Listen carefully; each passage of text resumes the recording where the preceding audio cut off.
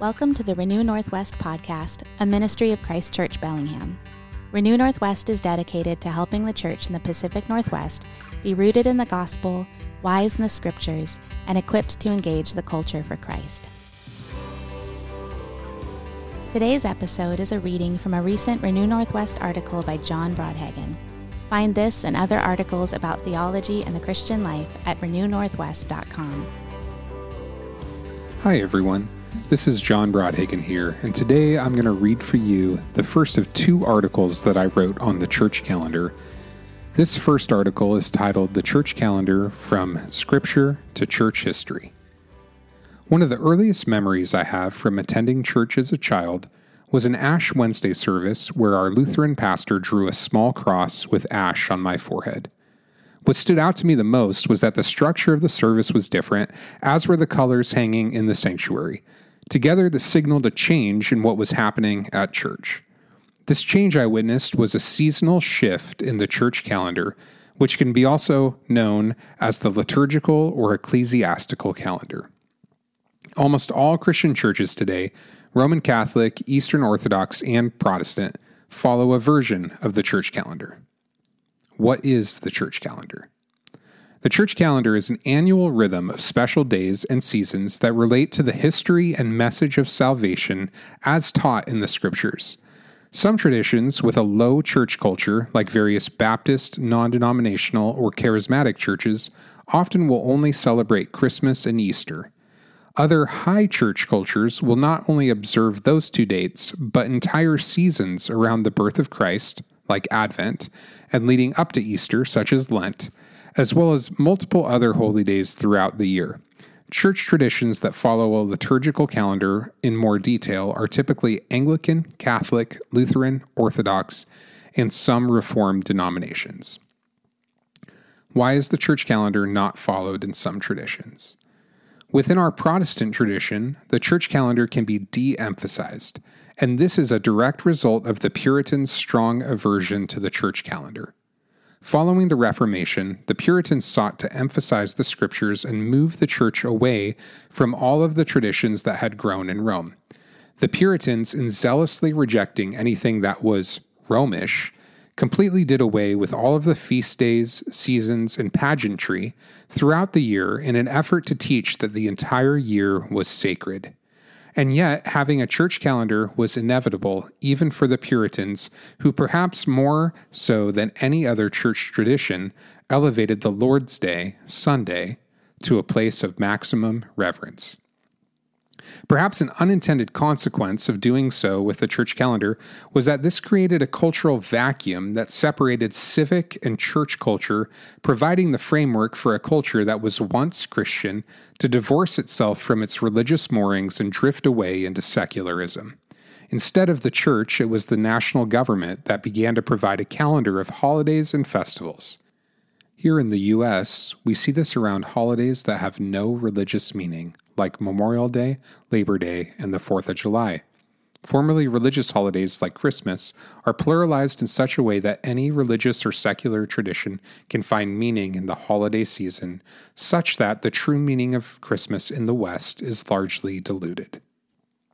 This all illustrates the human desire to participate in seasons and commemorate important events. And it begs the question, is such participation good?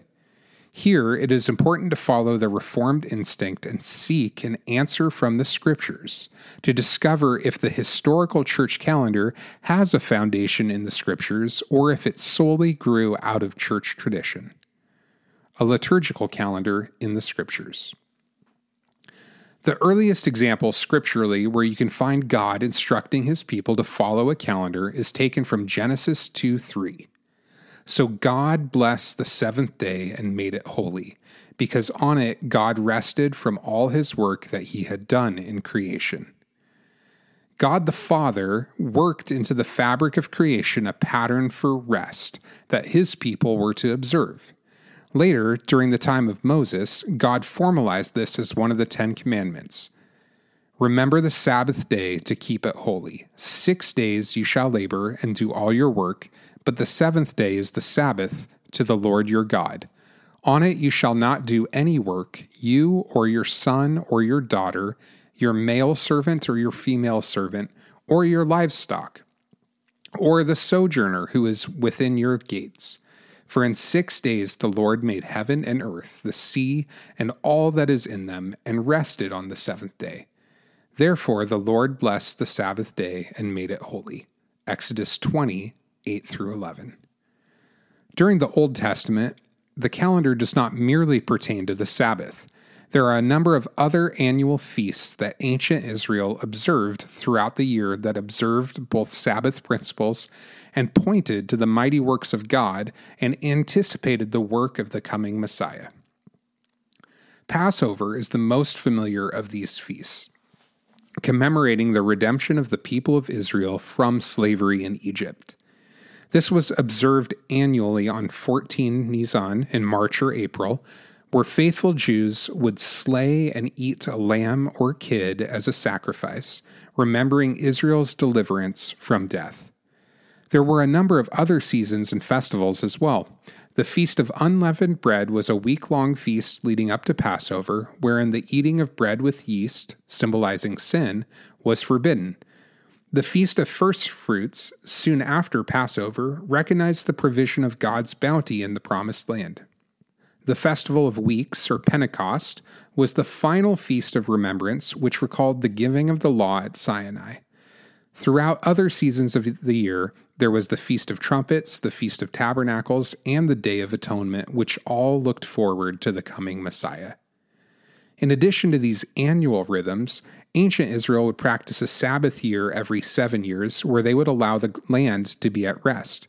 Further, every 50th year, ancient Israel was called to have a year of Jubilee, where captives were to be liberated, debts forgiven, and land returned to its original owners.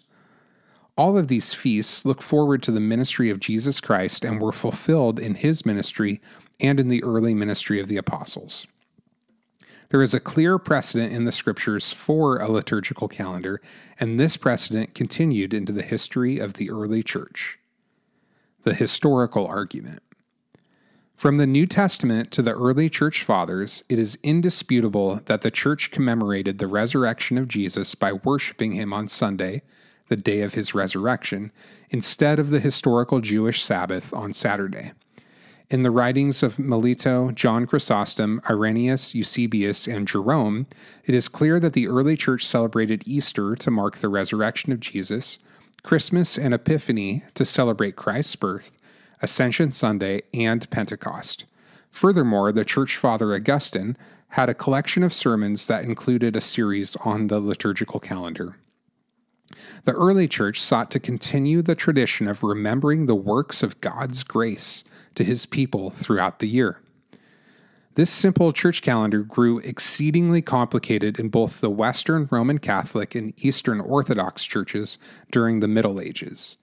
Many holy days were added to the church calendar in addition to the earliest dates of remembrance of Jesus' ministry. It is important to note that many of the new holy days throughout the year were not commemorating the work of Christ, but instead the work of saints.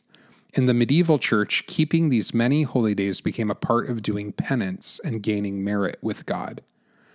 It was this very distortion of the scriptures that led the reformers of the 16th century to work to reform worship and reorient the liturgical calendar back to the scriptures.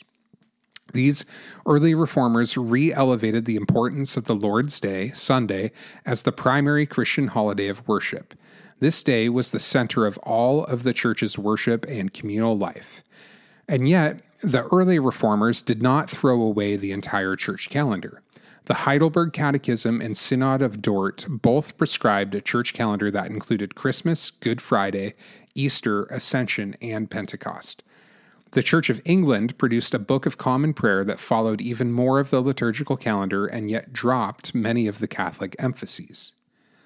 While the later Puritans sought to purge the liturgical calendar from the practice of the church, the early reformers had a different mind and saw its usefulness both in the discipleship of the church and as a matter of Christian liberty. See Romans 14:15 and Colossians 2:16. Why should we follow the church calendar? Every culture has a calendar that it follows. Human beings, by necessity of who God created us to be, make sense of our lives by marking time. We celebrate birthdays and anniversaries annually by gathering together and making merry. We celebrate national holidays together. The power of religious holidays can transcend cultures, as even non-Christians will celebrate Christmas. Peter Leithart, in addressing this cultural reality, said, "These holidays are not simply celebrations, but they are moments for collective memory, for remembering past events of our society, for memorializing and celebrating our heroes, for remembering what it is that makes us the people that we are. These celebrations are acts of collective memorialization that makes us the people that we are." All this is to say that human beings inevitably organize their year in some pattern or another. The choice is never between having an annual pattern or not. The choice is always which pattern we will use. At Christ Church Bellingham, we are trying to build a distinctively Christian culture, and so while we follow the Reformed value of sola scriptura and hold to Scripture as our highest authority, we do not want to completely throw away the tradition of a more robust church calendar, as we believe it is a valuable tool in shaping the liturgy of a Christian. We are convinced of the formative power of liturgy, both within a worship service and across a church calendar. Take our weekly Sunday liturgy. Each Sunday, we are called into worship, praise God with psalms, hymns, and spiritual songs, confess our sins, receive an assurance of pardon, listen to the Word of God preach, respond with professions of faith, prayer, and an offering, come to the Lord's table for communion, and respond once more with praise, and then receive a blessing. These liturgical movements provide stability and disciple us in the rhythms of the Christian life. The church calendar is an extension of this weekly liturgy for the whole year. The church calendar presents the story of the gospel over the course of the year during the seasons of Advent, Christmas, Lent, Good Friday, Easter, Ascension, Pentecost, and the ordinary time of the year, bookended by Trinity Sunday and Christ the King Sunday. The traditions that we practice as a church during these seasons and particular days create a particular culture that is set apart from the worldly culture, a culture that proclaims the story of a lost and hopeless people, redeemed by a God who incarnated in human history, fulfilling all of the promises of God, who went to the cross as a sacrifice, shedding his blood as the atonement for sin. And yet the story does not end there, but continues with a Savior who conquered Satan, sin, and death in his resurrection, ascended into heaven, and now rules and reigns as the King of Kings, enabling his people who are redeemed by the power of the Holy Spirit to proclaim his kingdom and make disciples of all nations.